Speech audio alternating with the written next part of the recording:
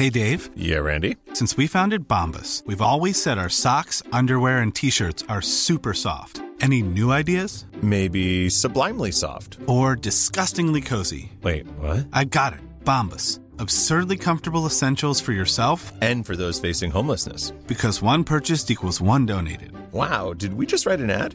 Yes. Bombas. Big comfort for everyone. Go to bombas.com/ACAST and use code ACAST for 20% off your first purchase. Ryan Reynolds here from Mint Mobile. With the price of just about everything going up during inflation, we thought we'd bring our prices down. So to help us, we brought in a reverse auctioneer, which is apparently a thing. Mint Mobile Unlimited Premium Wireless. How to get 30, 30, bit to get 30, bit to get 20, 20, 20, bit to get 20, 20, bit to get 15, 15, 15, 15, just $15 a month? Sold! Give it a try at mintmobile.com/switch. $45 up front for 3 months plus taxes and fees. Promo rate for new customers for limited time. Unlimited more than 40 gigabytes per month. Slows full terms at mintmobile.com. Many of us have those stubborn pounds that seem impossible to lose, no matter how good we eat or how hard we work out. My solution is PlushCare. PlushCare is a leading telehealth provider with doctors who are there for you day and night to partner with you in your weight loss journey. They can prescribe FDA-approved weight loss medications like Wegovy and Zepbound for those who qualify. Plus, they accept most insurance plans. To get started, visit plushcare.com/weightloss. That's plushcare.com/weightloss.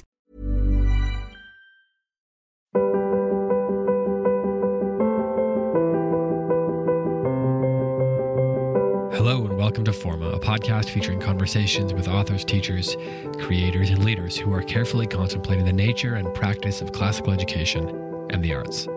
I'm David Kern. In this episode, we're bringing you an interview that I conducted with Jake Menzel of the Bookening Podcast, a podcast which is like our Close Reads podcast, attempting to offer a Christian perspective on literature, or rather, a Christian discussion on the great books.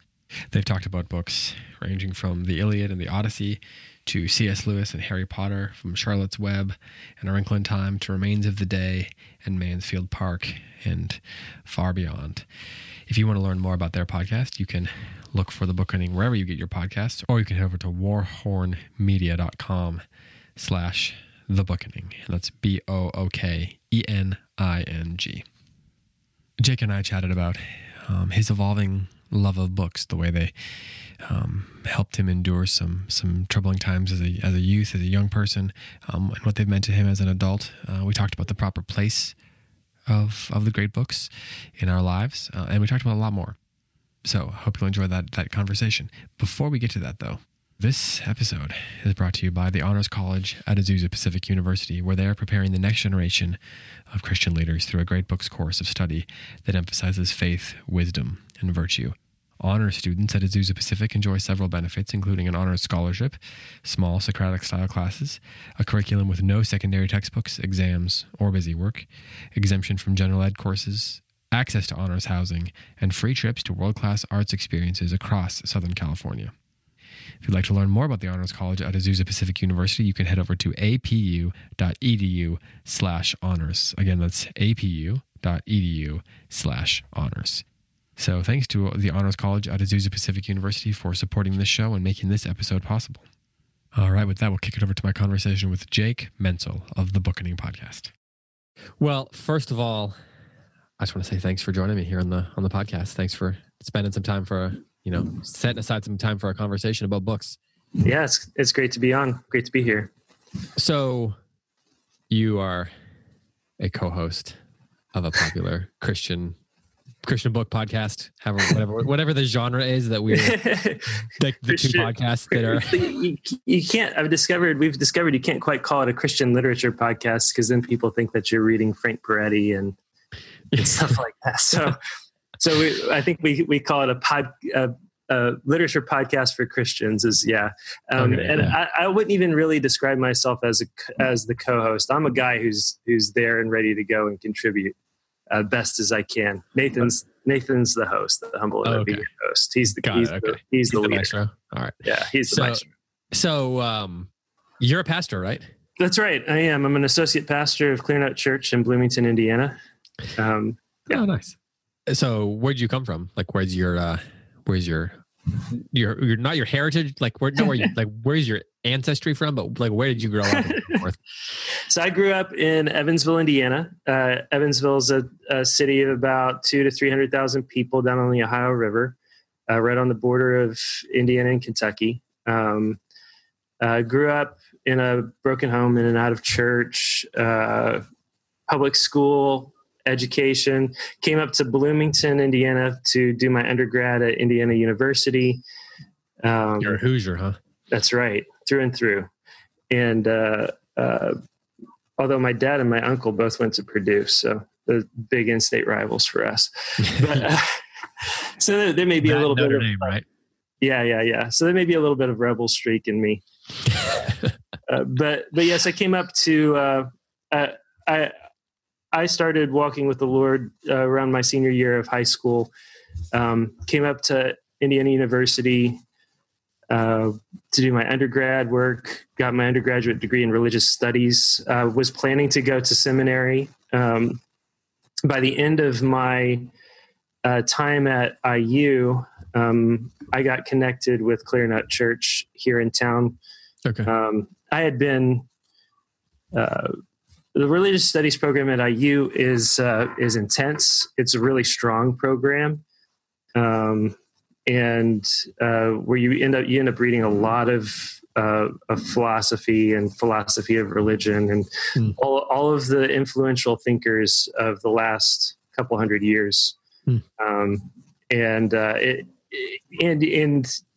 you're studying New Testament theology with these pagans who think Paul didn't write half of the New Testament. And right, yeah, I've been in those classes. Yeah. Very, very difficult to maintain your faith. And by the end of my time at IU, I had been really spiritually dry and burned and living in sin. And had an opportunity to run into a pastor from Clear Nut Church who just sort of started talking to me about my life and my sin and calling me to faith and repentance. And I abandoned my plans to go to seminary.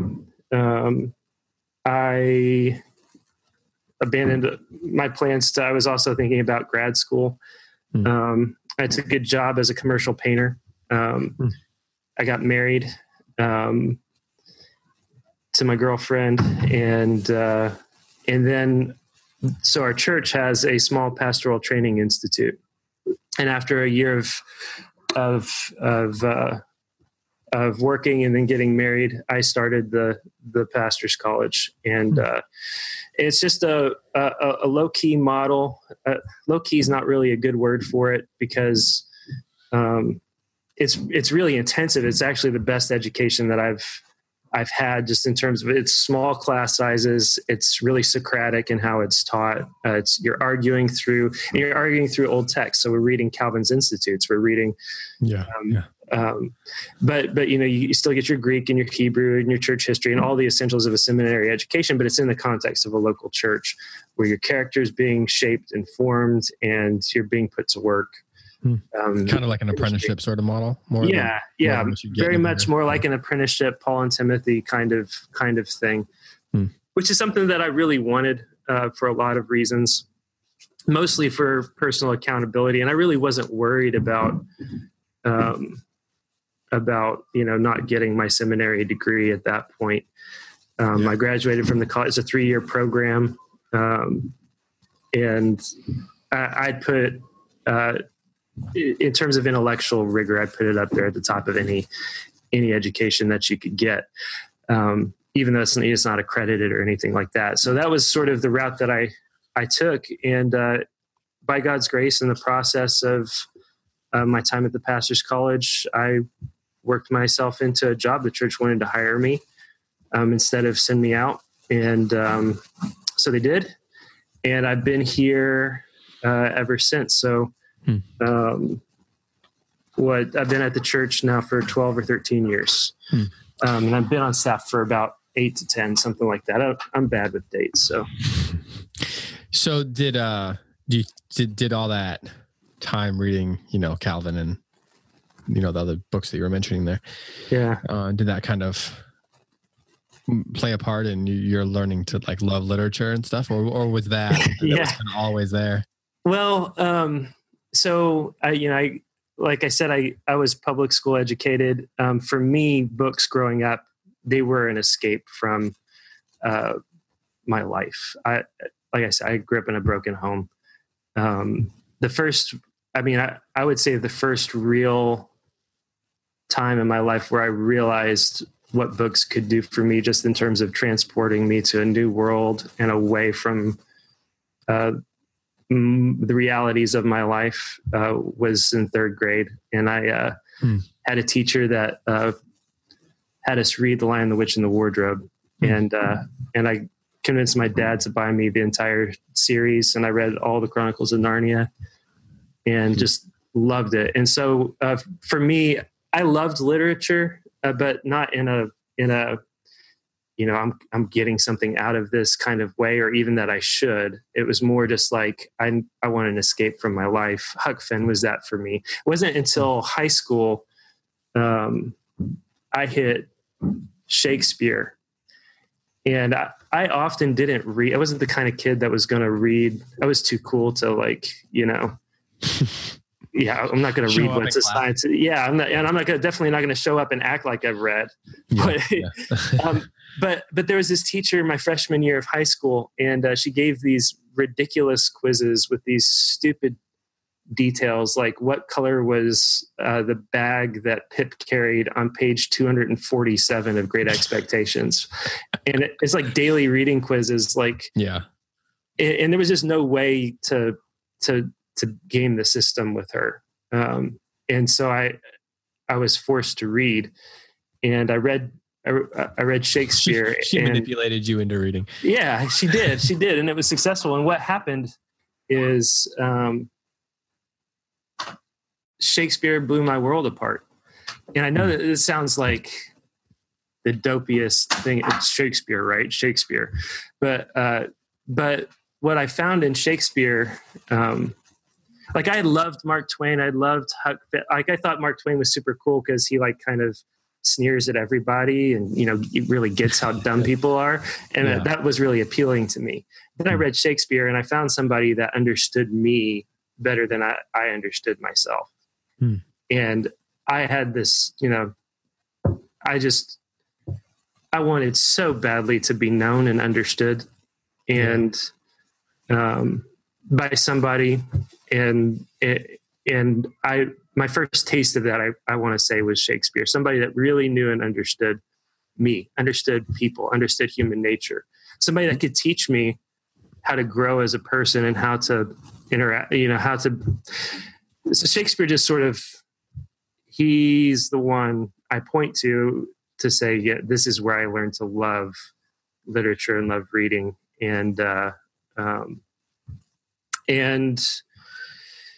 But because of sort of my background, I never was really exposed to a lot of good literature. And, I was sort of a part of that jock crowd. And so it wasn't cool to read, anything that anyone would consider a great book. Yeah. So it wasn't until my, later high school, college, early 20s that I started actually reading. And then I was into, theology, and, but I made good friends with Nathan Alberson, who's the host of our show now, and Brandon Chasteen, who came to IU to do his PhD in English Lit. And our show started, the real roots of our show was one night we were out on the back porch at Brandon's house, and we were talking Flannery O'Connor, and my favorite O'Connor story is The River. And for if anybody's read the story, for reasons that I'm not going to read the story and read between the lines of what I've said, and you'll understand why. So we read the story out loud. Brandon read it out loud on the back porch, and we ended just crying and had a really great conversation about it. And Nathan and I had been talking for a while about wanting to start start podcasting. And when was this? Do you know? This would have been, when would this have been? Something like 3 years ago. So did you already have an audience of people in mind, or were you just like, we're just going to start talking and see what happens? We just decided we were going to start talking and see what happens. I think, I think we had looked in, I don't know if close reads was the thing when we looked, but we didn't find it if it was. Yeah. And so we just thought, well, there's nothing out here on just Christians trying to process literature in a way that's faithful to God, that honors God, and that is helpful to people. That's not trying to be proud or pretentious or anything like that. It's just trying to be helpful. Yeah. And we had good chemistry together, and it was really Nathan's thing. He was the one that pushed it forward and made it happen. And, we decided we'd make it easy on ourselves from the beginning. We started with Pride and Prejudice, which was a book that Nathan had just made me read for the first time. I'd never read Austen, and I had a very wrong impression of Austen, and he corrected that. So for me, part of the joy of the podcast that we started, The Bookening, is just I get to go along for the ride and get a lot of the books that I've missed at the hands of people with friends that I trust and that I love, and that I love discussing these books with. Our show is really just like three friends sit down and discuss things they love. And so, and Brandon's brilliant. He really is. And he brings a lot just in terms of, he's PhD, ABD. He was going to finish and move away, and his brother moved here and joined him in the business venture that he had been using to get through grad school. And that business started to take off, and he loved being around the church, and we got the show, and he's just like, well, maybe I'll just hang and make this business work and satisfy my literature longings with the podcast. And so that's sort of how we came to have what we have.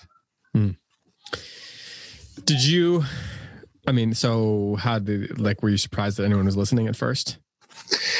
Well, or did you know? Nobody was at first. Yeah. But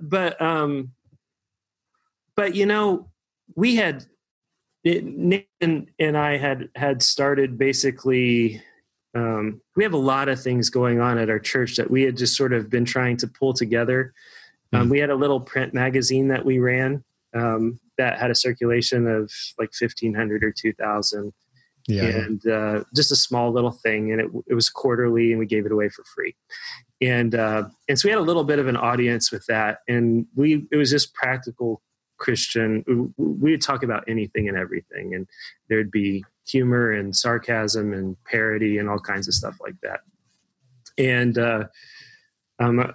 our senior pastor was starting to write books, and our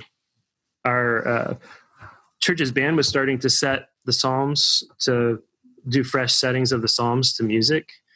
And Nathan and I were helping with that. And so was Brandon, helping make that happen. So all of a sudden we had these things sort of converging.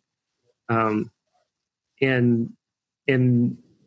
we thought, we just need to sort of pull this into a little multimedia ministry and put it out there and see what happens. And trying to answer your question, it just sort of all happened at once. And the Bookening was the forerunner into the world of podcasts for us, where it was our lab. It was like where we could figure things out, figure out if we could even make a podcast work. So we weren't even really concerned about having too much of an audience at first. We just thought, if we do a quality show, if we love it, if we love the books that we're doing, if we have good chemistry, it'll be helpful to people, and it will grow, or it won't. And if it doesn't, if God's not blessing it, it's not growing, then that's okay. At least we'll have an excuse to read through great books together and enjoy each other's company and grow ourselves. Yeah. And God has blessed it. It has grown, and it's grown tremendously. And it's been a lot of fun for us. And it's now one of 5 podcasts that we have. And so yeah, that's sort of the story. Yeah, we just wanted to be helpful to people, helpful to families. And we did feel like we had something to say, something to bring to the conversation that other people weren't bringing. So do you think that, like, is there any, what surprised you about the way people have responded? Or like, is there a book that you were sort of surprised that people loved as much as they did? Or do you guys get the feedback from people where they're like, I can't believe you think this about this book or whatever? Oh yeah, we get that all the time. But for the most part, what surprises, I don't know if maybe Nathan would say this doesn't surprise him. But what's been a joy, what's been super fun has been just the number of people out there that we're just their friends. We're their book club. Yeah. They come. Yeah. We've seen that too. It's crazy. Yeah. And so they just think of us as we're their friends. They're sitting down with us and they're talking with us, more like a fly on the wall, but they feel like they've, just sat down and talked through great books with friends that they love and that they trust and that they don't always agree with, but find helpful or insightful one way or another, or challenging and funny. We try to keep things as light and funny as we can, where we can, and serious and sincere. We don't want to take ourselves too seriously. We want to take, and we don't want to take literature too seriously, to be honest. We want it to be in its proper place in our lives. And that's a big part of what we have to say is, there's a lot of value to great literature, to great fiction, but also needs to be in its proper place, which is, beneath scripture, beneath just being an ordinary, humble Christian who loves his husband or wife, loves his family, serves his church, serves his community, does a good job at work, whatever. Yeah. And so yeah, there've been certain things that we've done that people have not been happy with, but that's okay. We just do that into running book? Jokes. Or like your perspective, like your opinions on a book, because people love books. They sure do, and they hold certain ones precious. So the very first, let's go ahead and throw the dirty laundry out there for you. Maybe what some of it is, and you're just hoping that I'll do it. So I'll just put you out of your misery. The very first real controversial take that we had was on Winnie the Pooh and A.A. Milne, which is we love A.A. Milne and we love Winnie the Pooh, and we think Milne is hilarious and awesome. We also think that there's something about Milne that is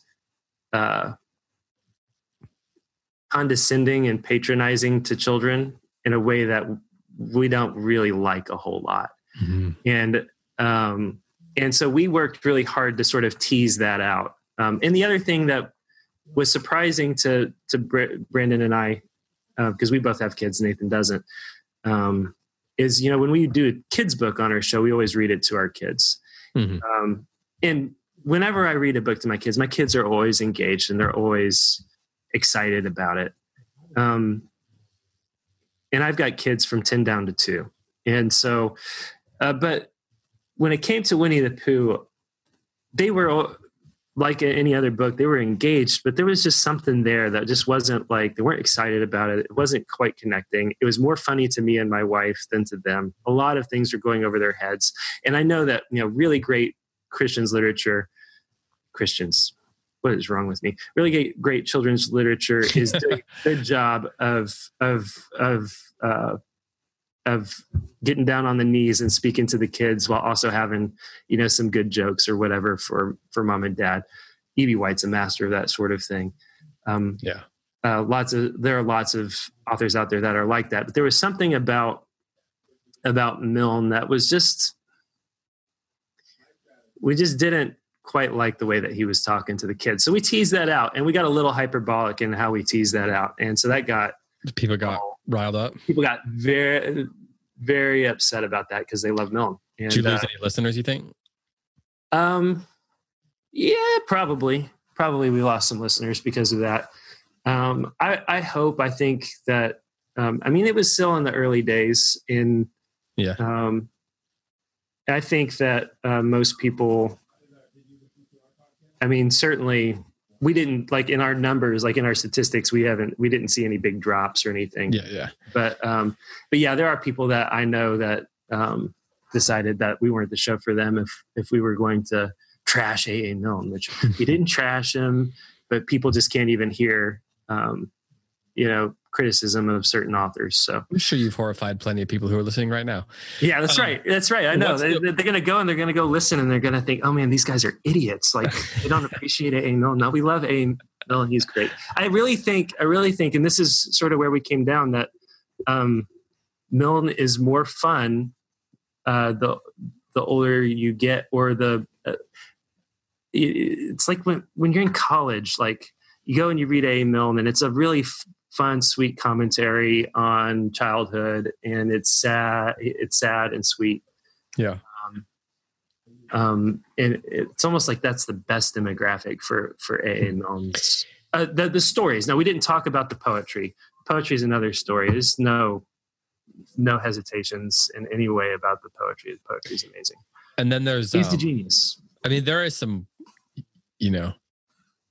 complex things going on just in his life and all that kind of stuff. Right. And we talked about that too. And we always do this with authors where we spend time just talking about, Brandon does a big sort of, we call it the contextual Texan. He's from Texas. And he talks about the biography of the author and places him sort of in the work in literary history. And certainly, I think Milne's relationship with his son is deeply connected to what's going on in those stories, and his resentment of those stories, of being sort of stuck with Winnie the Pooh his whole life when he had aspirations to be more than just a children's author.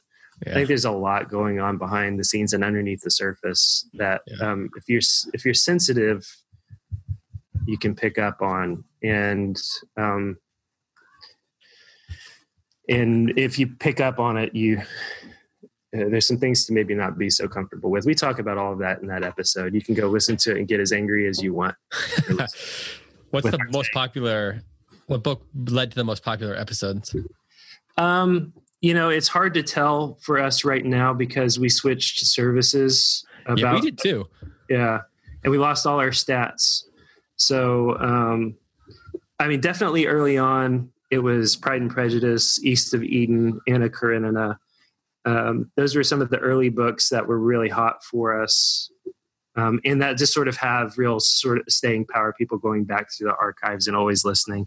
Right now, we just finished up a series on, or are about to finish up, I'm not quite sure. We may do another episode. We got another episode coming out a week from this recording. I don't know when this is going to air. And then we may do even one more episode on Harry Potter and J.K. Rowling. So maybe like 8 or 9 episodes by the time we're done. That's been really hot for us. Because you know what? Turns out people really like Harry Potter. I don't know if you've noticed this. Yeah, that is a thing. It's like for a while now, I've had enough time to pick up on it. Have you had any negative feedback about that from the Christian, like how could you type stuff? We haven't.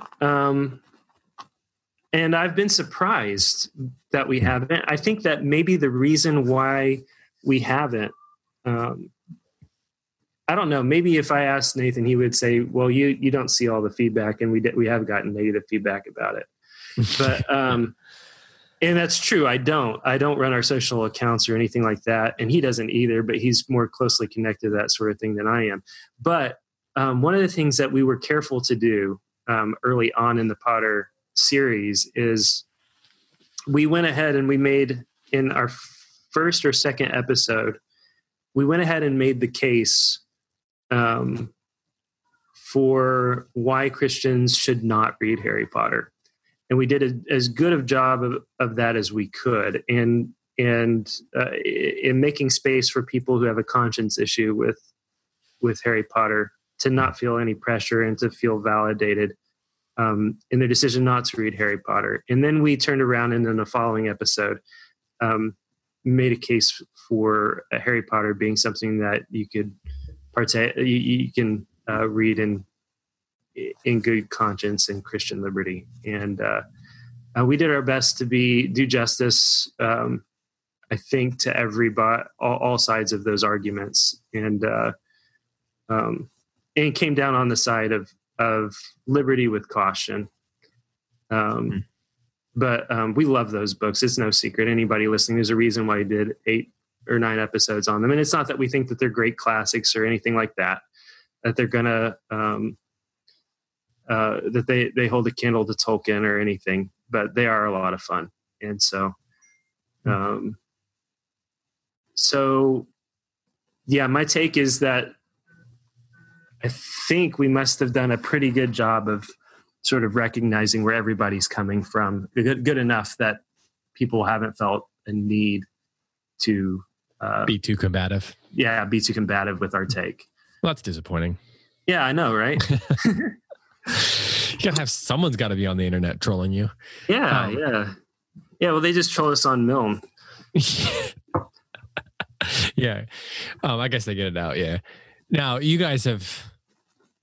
There's been some like booking close reads back and forth. Yeah, we were in a flame war there for a while, weren't we? Yeah, it was like, well, yeah, for like it's just kind of disappointing that kind of died out, actually. Yeah. Maybe you should bring it back. Yeah, maybe we should. So, but you don't have any control of that, you're saying?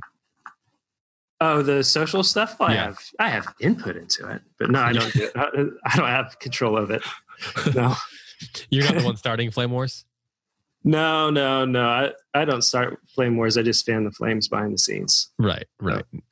As you know, that's probably the smartest way to do it. It's not less likely to get burned yourself. I stay out of the line of fire. I can come on your show and have plausible deniability. And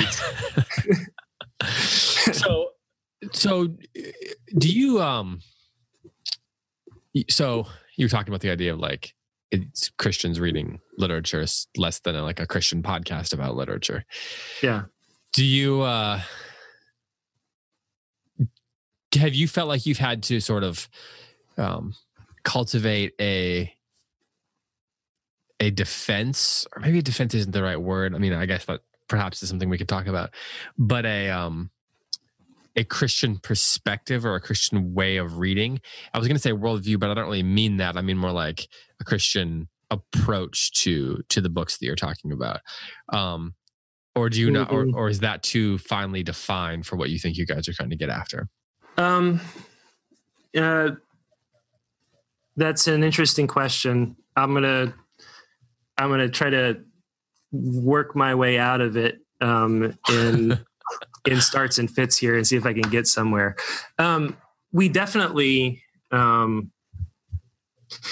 think in some part we're men in process and really trying to develop what we think and have over the course of the last 3 years of this show, what we think about how to read literature in a Christian way and where it should fit in our lives.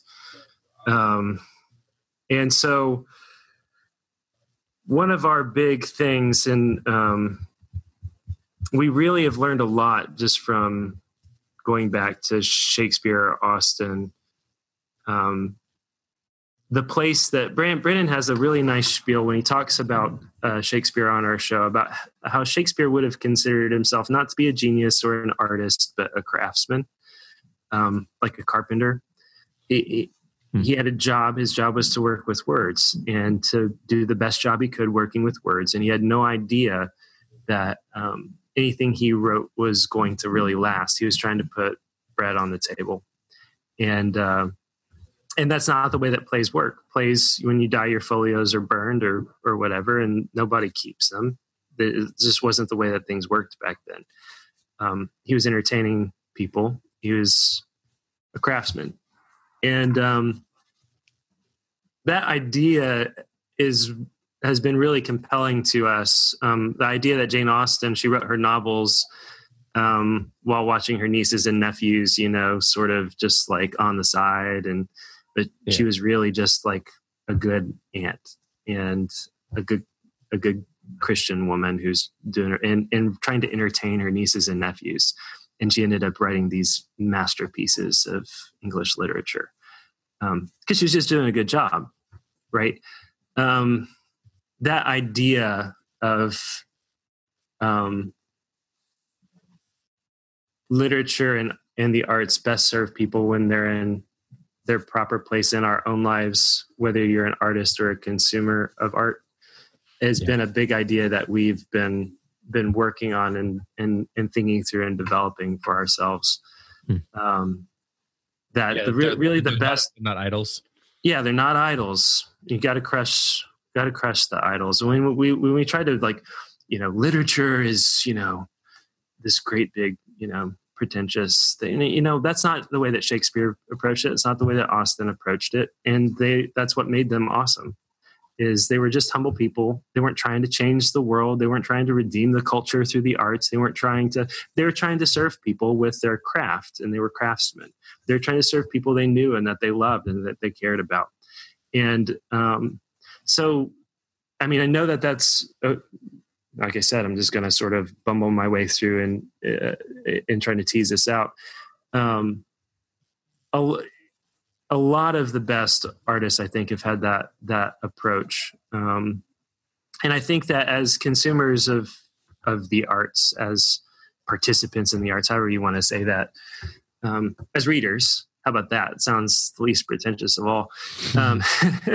As readers, our job is to see literature for what it is, which is a nice little bit of art that hopefully casts light on the way God made the world and the way that in human nature,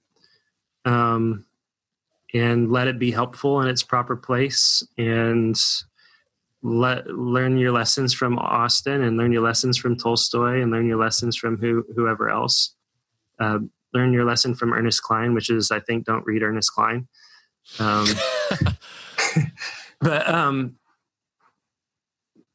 But yeah, so, I mean, I think part of our approach has been just to constantly insist that Christians always be discerning, and they never stop being discerning, no matter who they're reading or why. We want to read the classics. There's a reason that they're a classic. There's a reason that they're a part of the canon. There's a reason why they've held up for hundreds or thousands of years. We want to understand that and show respect and deference to our fathers who have determined this, over the course of centuries. But that doesn't mean that we then turn and treat these works of art as sacred texts. We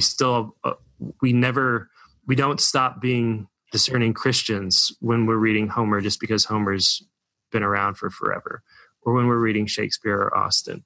We engage everything because it's so easy to just say, oh, you know what I want to do is I just want to read the good things. Well, I'm going to exercise all my discernment up front, and that means I'm going to only consume the Western canon and nothing younger than 100 years old. And then I'll be safe and I can shut down and not be discerning. Well, this just doesn't work that way. Yeah. So how do you balance, trying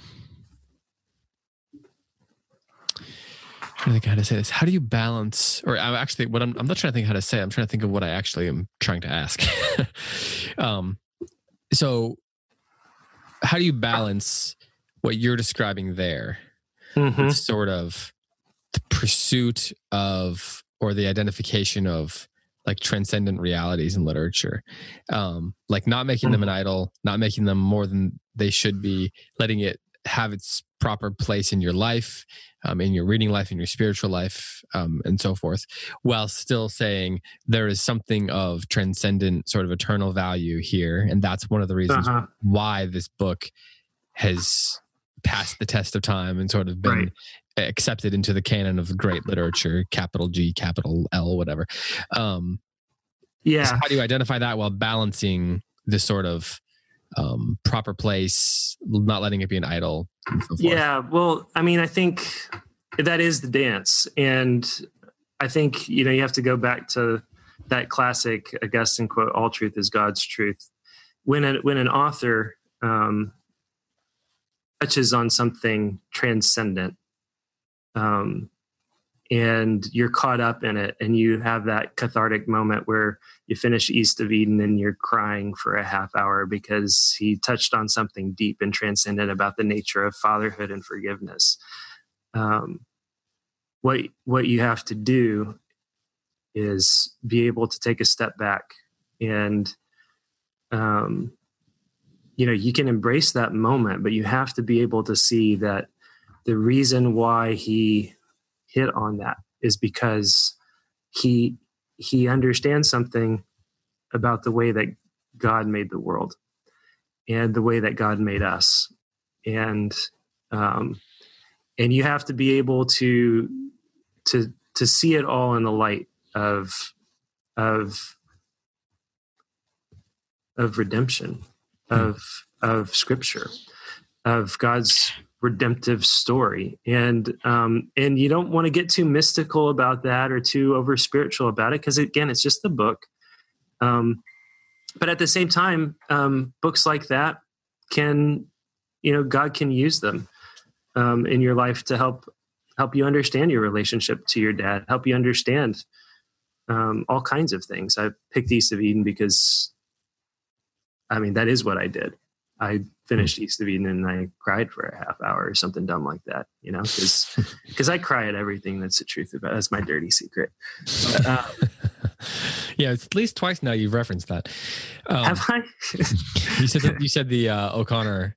Oh yeah. I guess I did say that, didn't I? Yeah. I mean, I would never do such a thing. Yeah, probably not. Yeah. Yeah, I don't know what that. I don't ever know what that's like. So, have you found then that since you have referenced that twice now, have you found that that the reason that literature has been so meaningful to you, and that meaningful enough that you'd have a podcast that you'd put that much time into, to sharing the experience of reading with other people, is that because of the way that it's sort of opened up things about yourself, or helps you process things or reveal things that were kind of buried deep inside you? I or is that not something you try to avoid that happening publicly? No. If you listen to our show, you'll hear us get very personal, and there are authors that we read that mean a lot to each one of us because of the impact they've had on our lives personally, whether it was when we were kids or young adults or even now. Do you avoid certain books because of, like, do you talk about them beforehand and say, oh, that book's not good for me because of what it triggers or whatever? Yeah, there are things like that for us. And there are things like that. Public experience is too much.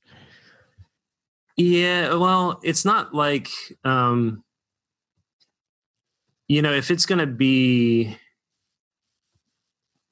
this triggers, memories of my childhood or whatever, we're not going to shy away from that at all. Yeah, okay.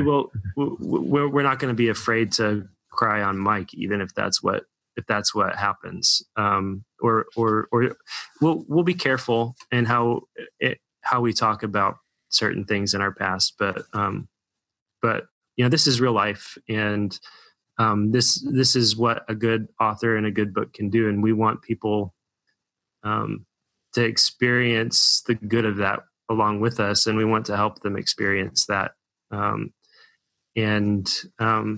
Sometimes, certain things do that for some people and not for others. That's okay.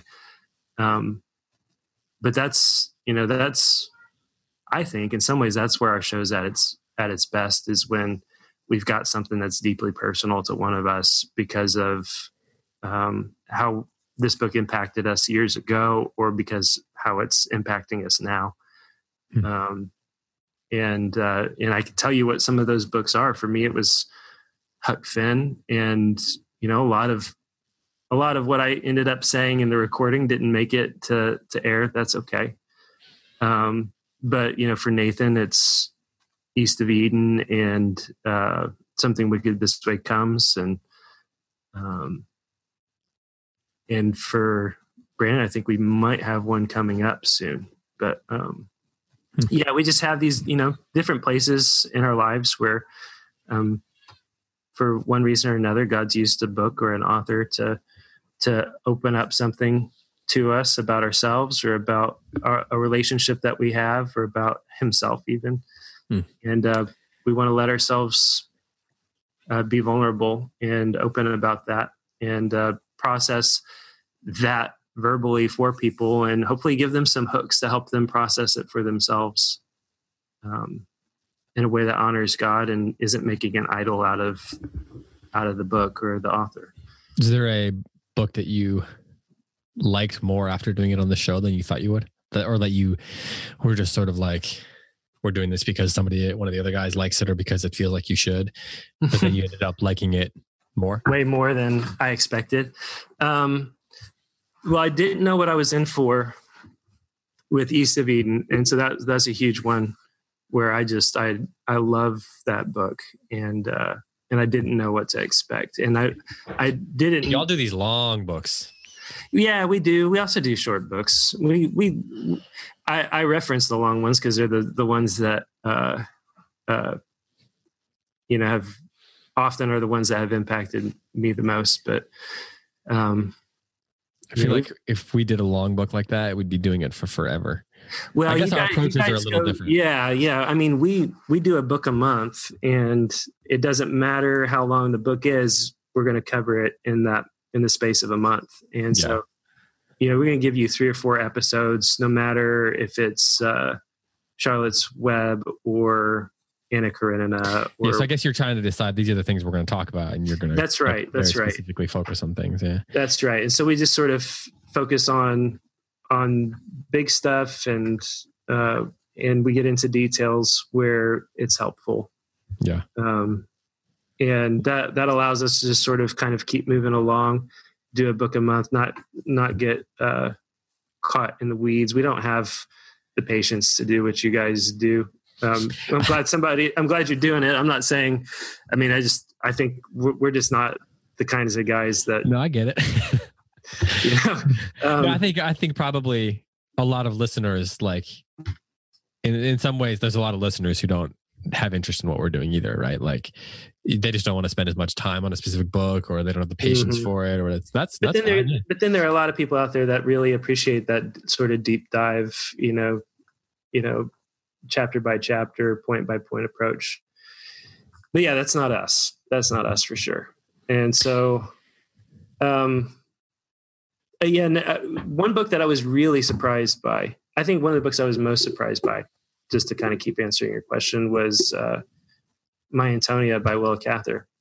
Oh yeah. It wasn't like that book had a big impact on me or anything like that. I just did not expect it to be as enjoyable top to bottom as it was. I just really enjoyed reading that book. I loved it.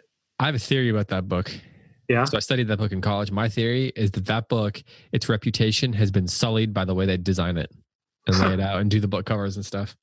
I feel like if somebody laid it out and designed a book cover in the way that a lot of books are coming out now, the way we think about it would be different. Because a lot of times it's like a Dover book, and it's small print, and there's a lot of text on the page, and it just feels old.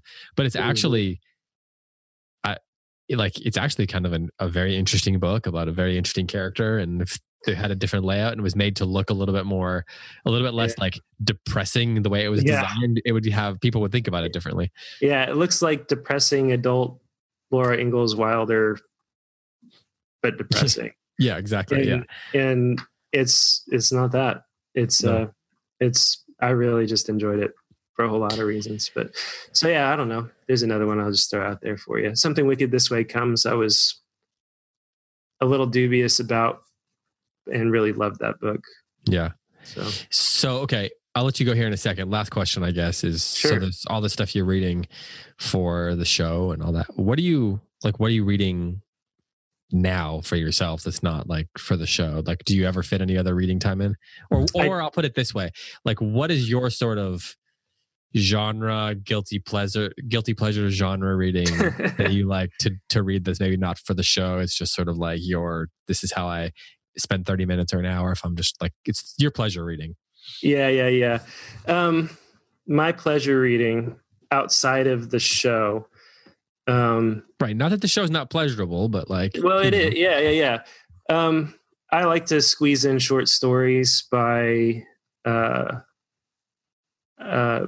Stephen Millhauser, Dennis Johnson. And Dennis Johnson, nice. a guy that you're talking about a guilty pleasure. There are things about that guy and his stories that, you need to be really careful about. Right. Yeah. But he's also a master. He's just a master craftsman. And so that sort of thing. The other thing that I would say is a guilty pleasure that I did recently is I actually went back and reread. I've reread parts of Harry Potter since doing the show. Nice. And I'm just a sucker for I'm a sucker for plot and the craftsmanship of intricate plots, and Rowling, that is what she's best at.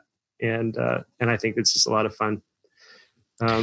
So one of our contributors, Heidi, is a huge Harry Potter fan. So there you go. I wonder if she's listened to your shows. I'm gonna have to ask her about that. Yeah. Well, hey, Jake, thank you for joining me. Hey, thanks for having me on. Really appreciate it. So where should people find the Bookening? I mean, I guess anywhere podcasts are available, right? Anywhere podcasts Stitcher, are available. Apple Podcasts, everywhere. Podcast Addict. You guys do SoundCloud, or what's your? We don't do SoundCloud. Yeah, we don't either. But pretty much everywhere else. Yeah. And then you've got all these other shows. So what's the best place if they want to learn about? If people want to learn more about the other stuff you're doing, just go over to the Warhorn website or something. Yeah, warhornmedia.com. You can find all of our shows. Cool. Sound of Sanity is just a one that I think your listeners might find especially interesting, because we tell stories, we have plot episodes, we have parody, but it's just a sort of the whole idea of that show is we live in an insane time, and it's hard to feel sane as a Christian. And the whole point of that show is to remind everybody that we're the sane ones. And so, but yeah, we got a handful of other shows there that people can go and check out, warhornmedia.com.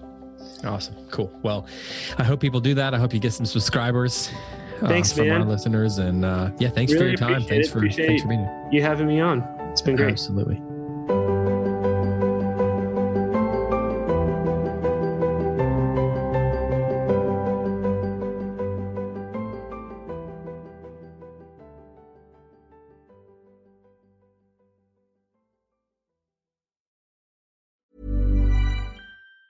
Hi, I'm Daniel, founder of Pretty Litter. Did you know cats tend to hide symptoms of sickness and pain? I learned this the hard way after losing my cat, Gingy. So I created Pretty Litter, a health monitoring litter that helps detect early signs of illness by changing colors, saving you money and potentially your cat's life. Pretty Litter is veterinarian developed, and it's the easiest way to keep tabs on your fur baby's health right at home. Go to prettylitter.com and use code ACAST for 20% off your first order and a free cat toy. Terms and conditions apply. See site for details. Hey, it's Paige DeSorbo from Giggly Squad. High quality fashion without the price tag. Say hello to Quince.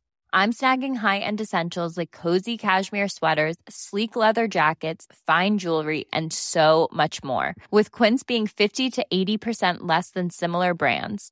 And they partner with factories that prioritize safe, ethical, and responsible manufacturing. I love that. Luxury quality within reach. Go to quince.com/style to get free shipping and 365-day returns on your next order.